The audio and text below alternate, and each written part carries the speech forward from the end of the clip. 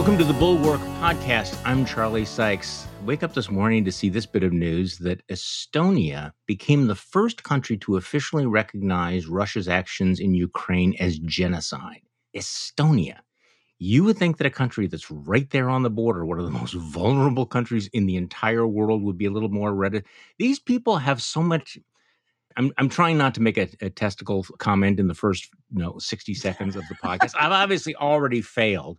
But I mean, these people have so much courage to be able to stand up against the Russians, and all of the other Western leaders are wringing their hands like, what words should we use? Would this be too mean? Would this be going too far? I mean, no kudos to Joe Biden for saying it, but the Estonian government being the first to name this as genocide.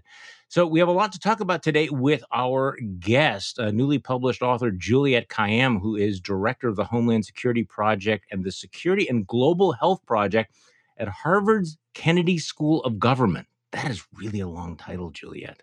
I know. I'm sorry. You could just, I don't know what you can call me, but I'm thrilled to be here. Call me what you want. Okay. Analyst for CNN, author of the new book, The Devil Never Sleeps, Learning to Live in the Age of Disasters. And considering that I feel like every day we wake up and go, so what's our disaster of the day? It's like, and we move from pandemic to revolution to cyber war to fear of nuclear war, like just too fast. I mean, we've always lived in an age of disasters, right? It just seems like there's more, and they come at us more quickly. Yeah. No, factually that it is accurate that they're bigger, faster, partially because of the climate, but some of it is just the connectivity of our society now, that an invasion of Russia into Ukraine will have sort of supply chain reactions in Africa and cyber reactions in the US. And so part of that is just there's no such thing as an isolated blip. So what you feel is actually true. Well, I want to get into all of this, but could we do something first? I posted this in my newsletter because I think that's been getting so much attention. I think it's valid. The attention that's being paid to this Michigan state senator named Mallory McMorrow. I'm assuming that many people who listen to this podcast have heard it. If not, you should take the time to listen to it. I'm going to play a little bit of it. The context is important because I think that there's been a lot of uncertainty about how to handle the culture wars, particularly the escalation in which Republicans have begun really across the board to accuse Democrats and others of being groomers if they oppose things like Florida's gender education bills.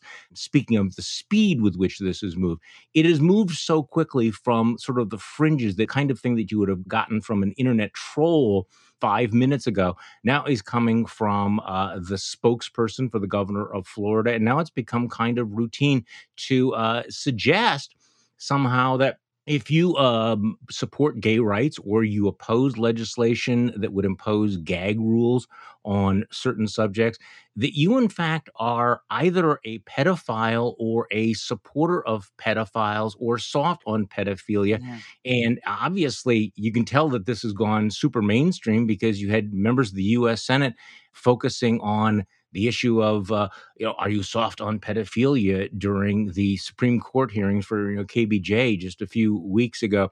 Well, this one state senator in Michigan, Mallory McMorrow, pushed back. She stood up and she went after one of her colleagues who had put out a fundraising letter accusing her of being a groomer.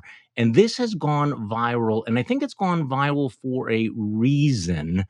James Carville, who has warned Democrats against wokeness, actually looked at this and said, this is very effective communications. Let me play about 3 minutes of this rather extraordinary pushback by this Democratic state senator from Michigan, Mallory McMorrow.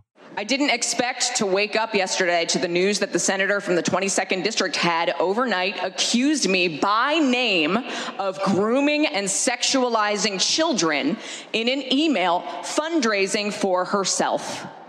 So I sat on it for a while wondering why me. And then I realized, because I am the biggest threat to your hollow, hateful scheme. Because you can't claim that you are targeting marginalized kids in the name of, quote, parental rights if another parent is standing up to say no. So then what? Then you dehumanize and marginalize me. You say that I'm one of them. You say she's a groomer. She supports pedophilia. She wants children to believe that they were responsible for slavery and to feel bad about themselves because they're white. Well, here's a little bit of background about who I really am. Growing up, my family was very active in our church. I sang in the choir. My mom taught CCD. One day, our priest called a meeting with my mom and told her that she was not living up to the church's expectations and that she was disappointing. My mom asked why. Among other reasons, she was told it was because she was divorced and because the priest didn't see her at Mass every Sunday. So where was my mom on Sundays? She was at the soup kitchen with me. My mom taught me at a very young age that Christianity and faith was about being part of a community, about recognizing our privilege and blessings and doing what we can to be of service to others, especially people who are marginalized, targeted, and who had less, often unfairly. I learned that service was far more important than performative nonsense like being seen in the same pew every Sunday or writing Christian in your Twitter bio and using that as a shield to target and marginalize already marginalized people. I also stand on the shoulders of people like Father Ted Hesburgh, the longtime president of the University of Notre Dame, who was active in the civil rights movement, who recognized his power and privilege as a white man, a faith leader, and the head of an influential and well-respected institution, and who saw Black people in this country being targeted and discriminated against and beaten, and reached out to lock arms with Dr. Martin Luther King Jr. when he was alive, when it was unpopular and risky, and marching alongside them to say, "We've got you," to offer protection and service and allyship to try to right the wrongs and fix injustice in the world. So who am I? I am a straight, white, Christian, married, suburban mom who knows that the very notion that learning about slavery or redlining or systemic racism somehow means that children are being taught to feel bad or hate themselves because they are white is absolute nonsense. No child alive today is responsible for slavery. No one in this room is responsible for slavery. But each and every single one of us bears responsibility for writing the next chapter of history. Each and every single one of us decides what happens next and how we respond to history and the world around us. So, Juliette, what struck me about this was here is somebody that is not defensive, not trying to deflect. And as James Carville says, that was enormously effective as a piece of communication. There's really no comeback to it. And Greg Sargent wrote in the Washington Post, the Carville's endorsement suggests how this McMorrow moment might push the stale wokeness debate in a new direction. What was your reaction when you heard that? I had the same reaction. A couple things. One is just the lack of outrage. I spend a lot of time on Twitter. You do too. It's sort of, the reaction is always sort of outrage. And hers was just a very sort of matter-of-fact delivery, which I think helps in the communication. But she surrounded herself in three things. I think a lot about communication and crisis, and which she is under because of what she's been accused of. I mean, the first is, or the first two are faith and family. I mean, she really embraces them. Her first words are, "I'm a mother." And then the story of her own faith and what faith actually means. I thought that's a hard retort, given that I'm sure her activities with the church are probably much, much stronger than the person accusing her of groomings are. And then what I liked about it, I don't know what Carville said in total, I saw some of his clips, was it was about the future. And instead of, that she's sort of saying, I'm not going to debate long history of our white privilege based on slavery or whatever. She just talks about the future and that we actually have agency to direct the future. And do you want to be the person who is marginalizing LGBTQ kids, or do you want to be the person who accepts them because our future includes them? And I just loved that part of it. So she wasn't going backwards. So all pieces of that, I think, made it really effective without the outrage. And I think that's what is important right now. But the outrage was implicit in it. Yes. How dare you accuse me, a Christian, suburban straight mother, of being a groomer or somehow a pedophile? And it really reduces it to absurdity. It shows how dishonest and extreme it was.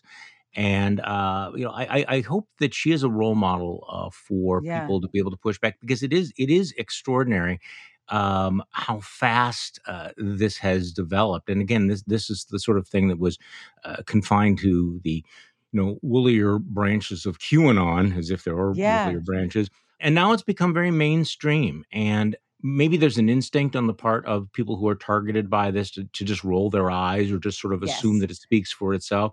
But to push back on it and to make it personal. The other thing that I think is powerful is that clearly what she's doing is saying, you're trying to stereotype me in a certain way, and I'm just not going to be having it. Yeah. This line that, well, people who disagree with us, they hate America, they hate God, they are in favor of all of these terrible things. And when she defines what she actually stands for, I think that it's helpful, assuming that anyone is believing. Okay, so let's talk about disasters. No, I love that. That I think you're so Yeah, right about, which I think about in terms of, starting with the birther movement and then, Hillary's email, is that there is a tendency for Democrats to think no one could possibly right, right. believe this, right?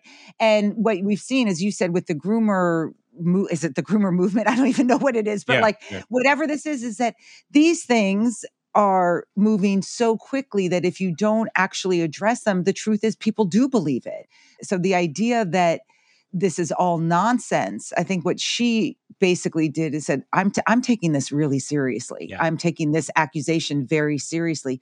This isn't some internet troll. I think it's another state senator using it for fundraising. And I really think that's important now, because I think we have a tendency to just, think, oh, no one can possibly believe that. It's just not true anymore. I mean, people do believe this. Well, it also was it didn't come off as defensive. It No, didn't come off no, as whiny or defensive. The right has been successful, I think, in yeah, framing the debate, and you need to talk about it in their terms. And again, she turns it around. No, to your point about the reaction, the kind of no one is yeah, going to believe all this. Every once in a while, I still get people who say, you shouldn't give any oxygen to this. You shouldn't give yes, any attention to this. We should just ignore these people. And that, I think, in retrospect, was our big mistake, that yeah, we did ignore them. We did think that they were fringes so that we could sort of pat them on the head and not confront them. And that was a tremendous mistake. And it yeah. does surprise me every time I get that sort of blowback on Twitter, like, well, maybe if we just, closed our eyes and didn't say anything about them, they would go away. Like, well, what Right. world do you think you live in? How Exactly. did you think we got Yeah. here? Exactly. No, I mean it's a weird tense. I mean, there's things that are worthy of ignoring because someone's just trying to, to get you to react or whatever. But the groomer movement and all things related to it that we're seeing with the critical race and what's happening in Florida with the math textbooks and stuff. I mean, this is real. This is impacting people and children and the way they're educated, and will have impact for decades if it's not actually addressed and then remedied when the opportunity provides itself. Hey, you mentioned the math books in Florida. Yeah. There's only one real aspect of that story that surprises me, because almost nothing surprises me at Yes, this point exactly. about what they're doing. I mean, it's like, well, aren't you surprised by the fact that they would ban math books because they are too woke? No, no, I'm not surprised by that at all. This is, Ron DeSantis has made it clear that he will jump in front of any possible culture war issue Right. and, make himself the tip of the spear on all that. What surprises me, though, is they have not revealed one example of I know. the inappropriate wokeness of the math books. If you're going to take that step, that dramatic a step, don't you think that you'd have like the whiteboard or the big, the talking point saying, see, Right. this is what they are teaching? And usually they do that. They'll come up with something. Sometimes it's a gotcha. Sometimes it's like, yeah, that is a little bit questionable. The fact that Yeah. they haven't come up with anything at all is kind of amazing, because they just Yeah. make Well, it's themselves look ridiculous. right. Except I have a theory that I think is starting to be borne out, which is, so we have a tendency to look at the losers, right? The kids who are denied math textbooks or whatever. I have to say, I was on the math team in high school, and like the idea that it would be like, in any way woke or sexualized or anything. It was like the most Yeah. boring, boring thing to be a part of. But is also look at the winners. So I think the fact that now there's only one textbook company allowable in K through 5. Like, I mean, DeSantis is many things. He's also highly corrupt, right? And he, Oh, wow. I want to know more about that textbook company, right? Who's the winner? We always talk about the losers, right? Who's the winner? And the winner seems to be this one textbook company that is, lo and behold, seems to be the only one that can actually publish books in Florida now. So there's behind all all their righteous indignation is absolute monetary corruption. That is like Trumpism in a nutshell, right? I mean, this is Jared Kushner and everyone else. So sometimes I do worry that I'm excessively cynical, but I think the real problem is that sometimes I am insufficiently cynical. Exactly. All right, let's talk about disasters, and Okay. we'll start with the most timely one, Yeah. Our reaction to the pandemic. Yeah. Latest development, of course, is the off again. I'm guessing still off again mask Yeah. mandate. You actually were in an airplane today, Yes. Last night. and what? Yeah. And okay, last night. So what did you see? I So mean, it was. are people celebrating? Are they in the aisles celebrating lack of masks? No, I mean it was one of those things where I make my individual decisions, and I'm with a kid who's old enough to be vaccinated but not boosted, Mm, and I am fully boosted, and I just said we're just going to wear our masks. I'm not going to talk to anyone else. I'm not going to make this into a political thing. So about 60%. So first of all, I live in Boston, so mhm. you're already getting a sort of a group of people that are probably more cautious or than not. I'd say about 60% of the airplane was fully masked. The flight attendants were. I think they're allowed to if they want to be, and it was pretty mellow. I mean, it was my whole aisle was masked. My son had to sit away, and he had one Mm. person next to him who wasn't masked, and that was basically it. No issues in the airport, and yeah, so just make an Huh. individual But decision at the stage, which is where I think we are in the pandemic. the flight attendants were wearing the masks? Yeah, yeah. It Okay, was that's I interesting was because surprised. they Yeah, yeah, they basically, if you think what's going to bring down airline travel, it is not that passengers are masked. It is that we have a bunch of sick pilots and flight attendants, and so I mean, this is what's happened in the last 2 years. It was the sickness that kept a lot of planes from flying because they couldn't get crews, and so I think that they probably are making a calculation that it's worth them if they want to be able to fly to stay masked. The way the industry works is, you have a salary, but you also get paid for hours in air. So they have an Mhm. incentive to be able to stay in air and Forever. forever. I mean, this would matter. I will tell you a really weird phenomenon. We were in Terminal C in Logan, and I was surprised to hear of an international flight there because they're normally from another terminal. Mhm. So I'm hearing, the JetBlue. I'm here in Puerto Rico. I'm hearing the message from the other flight saying fully masked, because that's the rules when you land and Mhm. the rules of that airline. And so it's just like, here's people all in the same area, and half of them are masked and have to be masked on the flight abroad, and then us who are given the option. So that is where we are. I think we're sort of, honestly, I've been writing about the pandemic from a non-medical perspective. I'm a planner. I help institutions and have throughout the COVID think about crisis management and planning. So I have helped public and private institutions through all this.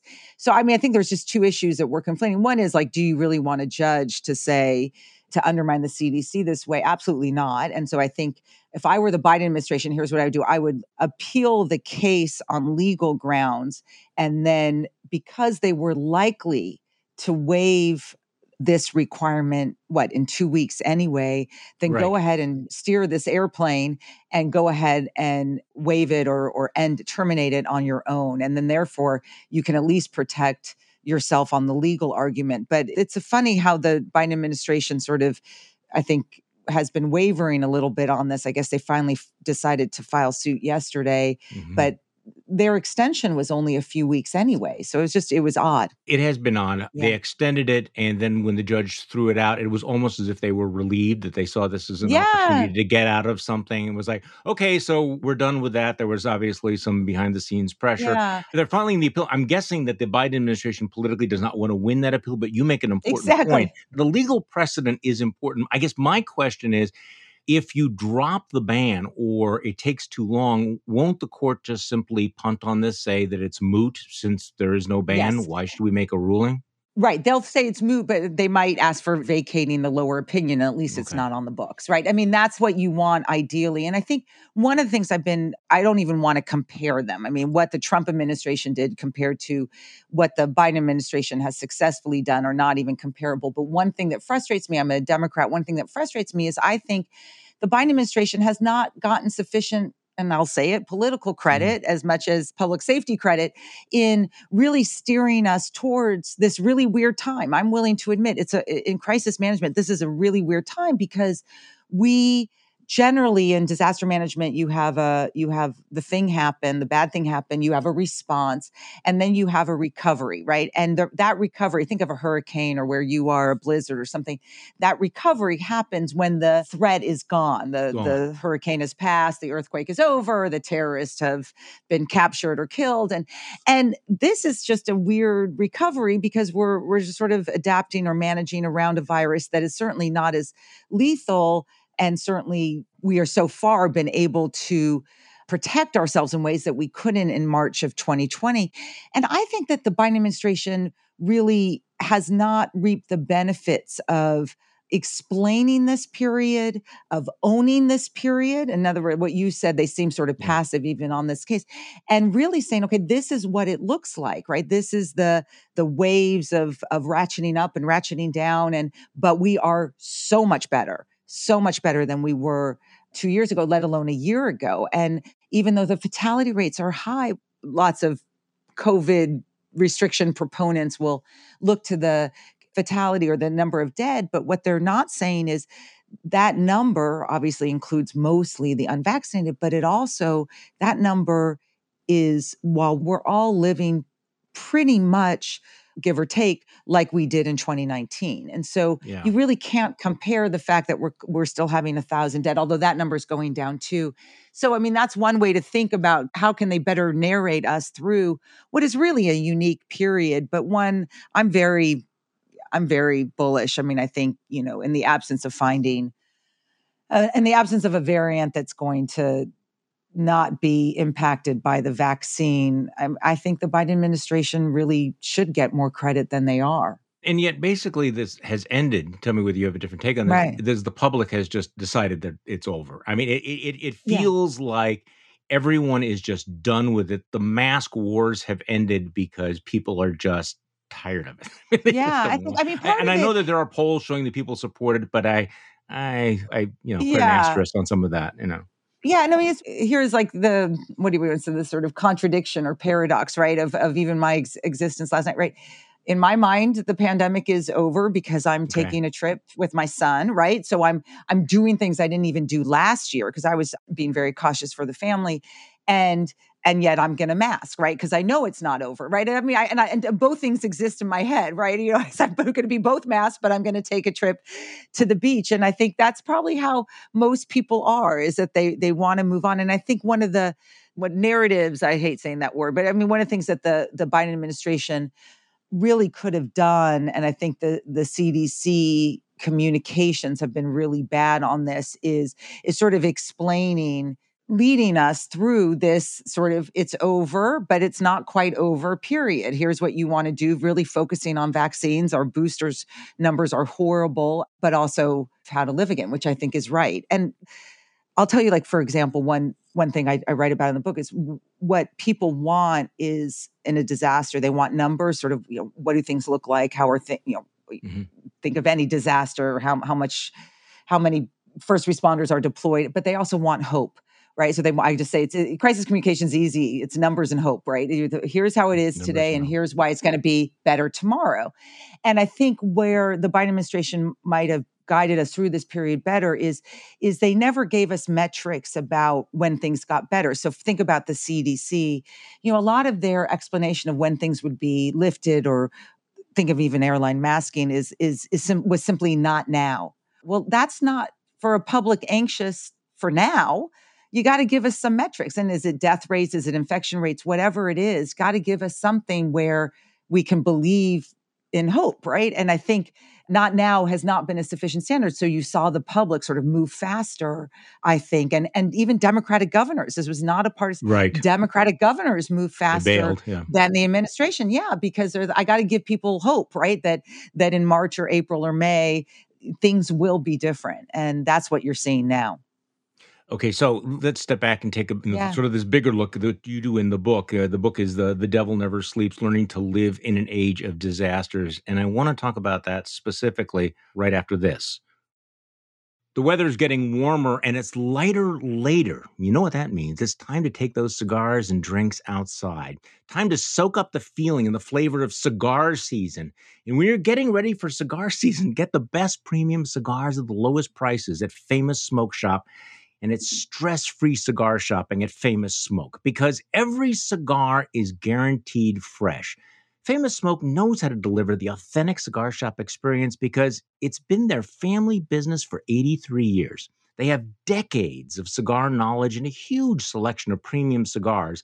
Famous Smoke Shop was even named the best place to buy cigars online by Cool Material and Cigar World. Famous Smoke Shop offers a huge selection of more than 1,000 brands to choose from. You'll find incredible deals on everyday cigars and highly rated classics included Romeo, E. Juliette, Monte Cristo, Macanudo, Oliva, and Fuente. So if you want your favorite cigars delivered fast and guaranteed fresh, it has to be Famous Smoke Shop. And, when I got my cigars from Famous Smoke Shop, what I love was, first of all, how easy it was, but also the variety of cigars because, you're not always in the mood for the same kind of cigar. And particularly this time of year, you might want to mix it up a bit, which I do pretty much every week. So here's your opportunity to save $10 off of your purchase of $50 or more when you go to famous-smoke.com. That's famous-smoke.com and use code BULWARK10 at checkout to save $10 off your purchase of $50 or more. You'll get all of your favorite cigars delivered direct from their humidor to yours. That's promo code BULWARK10 for $10 off your purchase at famous-smoke.com. Great cigar deals only at famous-smoke.com. And remember to use promo code BULWARK and the number 10. Okay, we are back with Juliette Kayyem, whose book is The Devil Never Sleeps: Learning to Live in an Age of Disasters. And let's go back to where we started on this. You write, we're not imagining this. We're living in an era of catastrophe. Disasters are not random. They are not rare. And your book, talks about the need to plan for the unthinkable and the futility of expecting a trouble-free existence. Yeah. And I guess maybe that's sort of the default setting is that we go, come on, we shouldn't be having these things. So Right. they all come as a surprise. But we're not quite done with the COVID thing. You make an interesting point. You wrote in The Atlantic about this, that Americans never figured out how to respond to all of these coming COVID waves. And this tested us in a different way, didn't it? I mean, Yeah. you wrote that. I mean, ideally, we should have been able to raise our guard as the new wave swept over the country, but in practice, we didn't figure out how to prepare for future waves that come and go. Right. That we have to toughen up, then we loosen, then we toughen up. That's not Yeah. something that we're very good at, is it? No, because we believe in the finish line, right? I mean, this Yeah, is right. think about, right? We I'm believe done. like, I'm okay, done. it's over. Yeah, the white flag. Okay, it's over. And we talk like that, right? We talk about the end of COVID or the build back better, all these words like sort of have this definitiveness. And so the purpose of the book, but it's based on my experience in this field and in the public sector and academia and the private sector is well, what if we just got the finish line out of our head, right? And what if we live in an age in which we're always prepared for, in my world, we call it the boom, which is just the event that is disruptive. And the book is agnostic as to what bad things happen. It's not a pandemic book. It's not a climate change book. It's not a cyber book. It's not a terrorism book. It's all the above.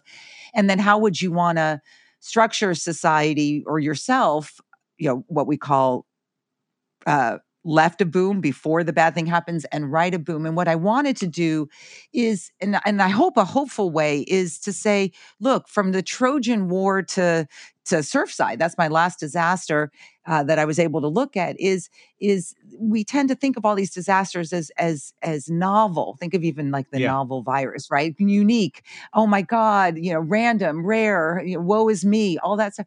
Actually, they're sort of consistent lessons that we can learn from them. And I just wanted to draw out those lessons. And the overall takeaway is we actually can learn to fail safer. We know how to do that. And what I mean by that is if we anticipate, because we can't stop all bad things, if we anticipate the bad thing happening, that failure will, if we learn to fail safer, we will minimize harm, minimize death, and and measure success differently. So I'll say, I had been the state Homeland Security advisor in Massachusetts, so I knew a lot about the Boston Marathon. Which just happened this week and 9 years ago on Monday, and so there's one narrative, right? That is three. We failed because the brothers weren't captured before, even though we had hints about them.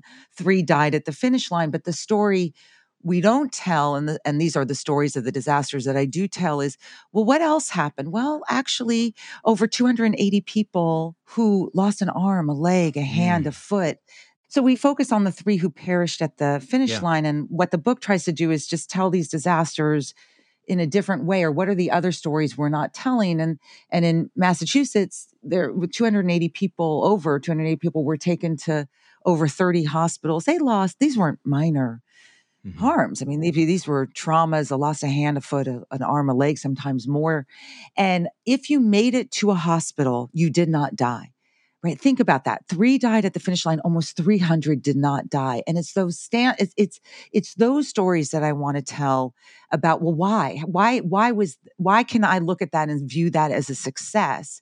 Well, it's because investments in all sorts of planning and pivoting and response apparatus that was ready for the boom. And so that's the hopeful side of looking at disasters historically, is actually there's often another story that we don't remember. Fukushima was another one where actually there was a nuclear facility that did not release radiation. And I wanted to look at that nuclear facility. How did they fail safely, right? There was an earthquake, there was a tsunami, it got hit. Why did that nuclear facility fail safely? Because that's the lesson I want to learn, because that's going to help in the future. See, what's interesting about your book is it's sort of like the dark premise is that you're not going to be able to stop bad things from happening. They're going to happen. That's the bad news. The good news is if you prepare for the inevitability of disaster, you can actually have these successes. And that's a perfect example. I mean, you talk about the companies that didn't anticipate. I mean, Sony didn't anticipate being the victim of a cyber attack. Boeing should have trained its 737 MAX pilots better. NASA didn't listen. Easiest fix in the world, right? Yeah. Train the pilots. NASA didn't listen when a contractor warned about the Challenger shuttle's O-ring that it wouldn't hold. But as you point out, the Onagawa nuclear facility near Fukushima, which was hit harder, closer to the epicenter, but was better prepared. And they had an emergency response system to shut the facility down while the Fukushima personnel just watched the water wash over the system. So you really do have a perfect case study of this is what a disaster looks like if you don't prepare, and this is what a disaster looks like if you anticipate it and you get it right. Yes, that's exactly right. And I mean, part of it was, the history of nuclear in Japan, completely dependent on nuclear energy for its energy resources. But of course, the history of Hiroshima and Nagasaki. And so what happened was you had an entire nuclear industry built on the complete fallacy and myth, because that was the only way they could deliver, right, without a lot of criticism, of perfectly safe nuclear energy. Well, that's just BS. I mean, we know that, all right? And so, well, what if I say, okay, actually, this is a risky industry. How will I fail safer? I'm near, I've been warned that there are tsunamis. I know that there's going to be earthquakes. And I think a perfect example of that sort of other story is, I hate saying I had fun writing this book, but one of the things is I had all these preconceptions that I sort of forced myself to rethink. So think about the Suez closing last year with the Ever Given, right? And so everyone's freaking out and taking pictures of, or that famous picture of the little bulldozer trying to move the ship. But when you look back, there was almost negligible disruption to the supply chain. The disruption to the supply chain we're feeling now is due to other factors. And you think, okay, well, that you're closing the Suez Canal. Almost 20% of our maritime economy is going through the Suez. How did that happen? Well, if you actually look, they had prepared for failure. The Suez Canal had been closed before during the Yom Kippur and Six-Day War. They're one of the most fascinating stories of adaptation. And the industry, very old industry, is the navigation and maritime industry, had learned to just pivot and go to the Cape of Good Horn in Africa. That's what they did. We didn't tell that story when the Ever Given was stuck, because the Ever Given looks, it's more interesting, right? Here's the disaster. Well, how did all these companies adapt? And some chose to stay, some chose to move, and they basically averted a greater crisis than we would have imagined. So, and because they had planned for it and they had all sorts of contingency planning. So I wanted to tell these stories to say we have agency. That was the most important thing, that the word disaster comes from dis, which of course means not or miss, and aster, which is from the stars. And we have this idea of believing that, we're sort of at the mercy of a misalignment. That's how people thought about what disasters were, that they're random and rare and I have no agency over them. And actually on an individual or institutional or public or private sector capacity, we do have agency to fail safer. I have to say, I make it clear in the book, I want the people who try to prevent bad things from happening to succeed as much as possible. I want the people who think about resiliency in the future and how we build stronger to be successful. This is the here and now book. This is the book that is about, okay, while they're trying to stop bad things and they're trying to build good things for the future, we are at the moment of boom. As you said, it seems like every day. And I wanted to focus on what I say throughout the book, you are here, right? That we can't always be about the past or the future, that there are things that we can do now. So that's sort of what the book does. And as I said, from the Trojan War to Surfside. Well, it also in the piece the New Yorker did about you and the book, you talked about how individuals, should think of their personal lives and whether or not they're prepared. Do you have a plan? Are you ready for it? Do you have water? Do you have batteries? Do you have gas in the car? Where are your medications? And I love this. What about the dog? What about the dog? This is funny because, there was a time when, I don't know, I sort of went through the mood where I think, we should be prepared if there's, major outages or whatnot, and bought up, certain kinds of food stuff. And then I realized afterwards, what would we do about the dogs? Do we have dog food? Have we figured out how we handle the dogs, how we would transport the dogs? And it's interesting that you mentioned that because this becomes a huge issue every time something's happening. With Ukraine, you're seeing this. Are you able to enter the country with your dog? What do you do with your pet? And that's, for some of us, that's not inconsequential. It absolutely is not. There's an order. I'm glad you say that because it is. I mean, people sort of forget these things that will matter to them. So you always hear about the poor woman who died in the hurricane because she refused to leave because she couldn't find her cat, right? Like you're sort of like, okay, wait, in the scheme of things. So there's an order of priorities. You're going to laugh at this in terms of just in the studies of disaster management or what people prioritize at the moment the disruption occurs. So it's one is, as I write about, is family unification. That actually is your kids. That is how are my kids? People are. So it generally goes kids, pets, spouse, in that order. And I was like, but part of it is most people think that their spouse can take care of themselves. I don't think it's that I'm not laughing about that. I'm not laughing about that. Right, exactly. So people sort of think, well, my spouse can figure things out, but you're always worried about your kids. Exactly. And then myself, people are sort of, you don't find that self-centeredness. I mean, whatever we say about COVID and whatever, we tend to focus on the horrible 12 or 13%. I always remind my students, close to 80% of Americans, they're not boosted, but, have one or two shots. I mean, that we're now at, there is a common majority that is thinking about the community and the community around them. And that's actually true in disasters, that it's, kids, pets, spouse, and then myself. People tend to be much more selfless as we see all the time in these disasters. So, but family unification, that's, if I tell people, so how do you want to prepare? I say, if you have nothing else, if you have no money, no time, although I will say to your listeners, if people like us, who probably do have the resources and the time don't get prepared, we will be a burden on public safety, which should be focused on those who can't, right? So, I mean, part of it is our responsibility to those who can't better prepared, but it's always family unification. It is the only thing that will animate you in that moment. So think through what that would look like. Or I grew up in LA, so I'm used to this with earthquakes. We had the phone trees and we planned this out because you were so worried about the big one, and there were no cell phones then. So it's just sometimes it's sort of remembering things that we were used to in terms of growing up. And then in terms of resources, I always make it easy for people. They always go, well, what should I get? And I don't want to be a hoarder. I don't want to be one of those weird people. It's like, as I said in that New Yorker piece, like there's a difference between paranoid and prepared. And that's, and the difference is perfection, right? I am not asking for perfection. I'm just saying what is going to relieve your stress, what's going to make things easier. So one quick takeaway is water, right? That's the one thing you're going to want. It will probably get back up relatively quickly. So it's 1 gallon per person per day for 3 days. That's just I just gave you a handy thing. So I have a family of 5, 15 gallons of water. That's all. I can do that in 1 or 2 Target runs. And that's how I think about it, because if you make it easy rather than you have to be ready for every bad thing, it's just sort of, I just want to be ready just in case for anything. Then I've given you now sort of the number, right? That's what you want. And that will ease your stress. If you have specialized medication, the sort of same thing. Well, I'm going to make sure that my dogs listen to this podcast, because I think that they're going to be very, very encouraged to find out that they are number 2. And actually, since we don't have any children living in the house, my kids have all moved away.